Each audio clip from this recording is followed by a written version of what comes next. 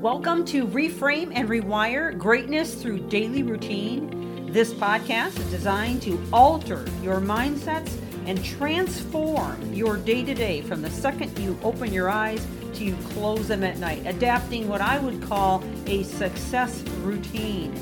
This series is liable to change your life, and it's never the big things that you do, but the littlest things you do every day that make the biggest difference. And now, on to the podcast. Thank you for joining. Welcome back to the podcast as we continue in this series on finding your purpose. We have covered a lot of ground in the last 16 parts. We are now on the 17th part. And we've kind of taken this in sections. So if you're just now jumping in with us, please understand that the first 8 or so, we spent a lot of time assessing and learning how to find your purpose. So it would be important that you would go through all that with a pen in hand so you can find out what your purpose is. And then we got into some mental areas in terms of how we need to reframe our minds to be able to move forward and accomplish our purpose. But also, we started to cover some of the obstacles that we might face internally. Then we got into the importance of realizing, the pieces that have to be pulled together in order to accomplish your purpose in life.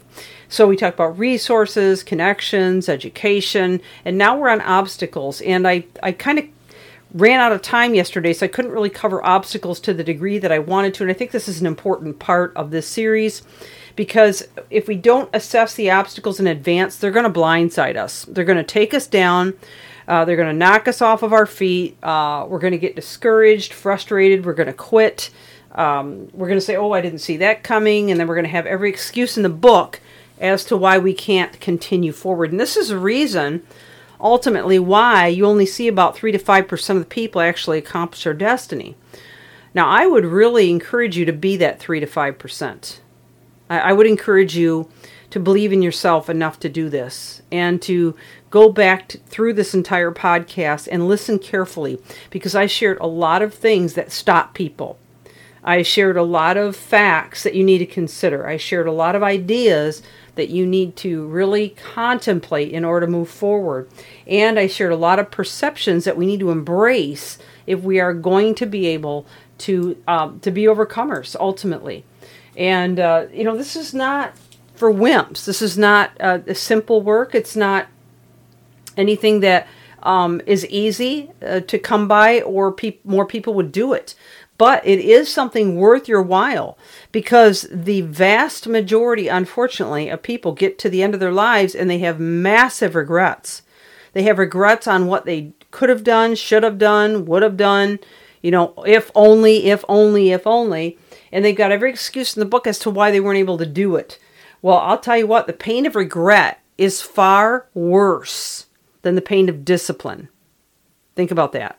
Okay, now that's not my quote, actually. I think it's Jim Rohn. But it's so true. The pain of regret is horrible because you can't go back and relive.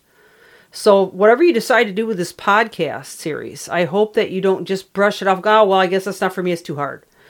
Because when you get to the end of life, are you going to look back and say, I wish I would have done it. I wish I would have really pursued what I was called to, what I was created to, what I was designed to do.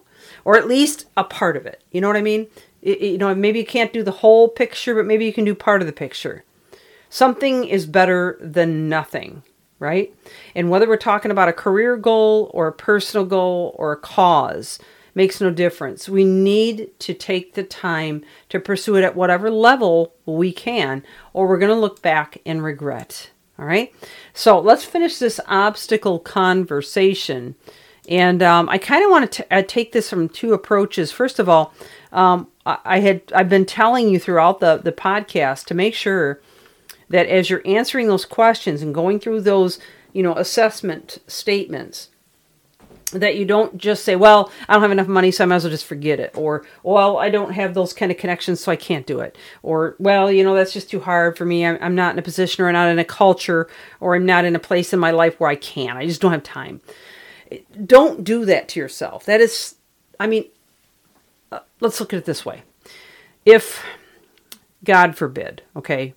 If God forbid somebody in your family got in a horrible accident and you were forced to take care of them to the point that you had to get up at a certain time, say at 4 o'clock in the morning or 3 o'clock in the morning or whatever, and you had to roll them over and give them some medications and change their bandages, would you find a way to do it? And the answer with most people, okay, not saying necessarily with all, but I would say the vast majority is yes, absolutely. I love this person. I'm going to take care of them.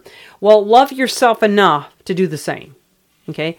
Stop making excuses. You will do the things that mean the most to you. So I would say that's the number one obstacle, is that people always put themselves last. They always think that they're not important enough to actually create space every day to work on the things that are important. They always try to say, well, my job's important. Well, it is, and I'm not disagreeing with that. I'm not. But are there things you could say no to? Could you say no to the extra time you're putting in you don't need to? Could you say no to the social media that is sucking you into the abyss of social media addiction? Could you say no to, the extra novels that you're reading or the extra TV that you're looking at?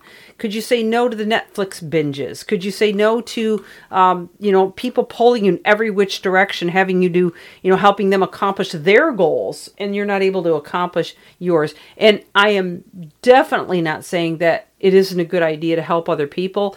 It is a good idea to help other people. That is a huge role of our fulfillment. And for some of you, that might actually be part of your cause. Okay? So please don't hear me wrong on this. But we need to understand that we can't keep putting our goals off until someday. We can't wait to take action until we feel ready, like perfectly ready. We can't not anticipate that it's going to be tough. We can't view mistakes as failure. We can't not make our goal a priority, okay? Because we're important too, and our destiny is. And what we are set out to accomplish could change the lives of many, hundreds, even thousands, possibly more. We can't underestimate how hard it might be.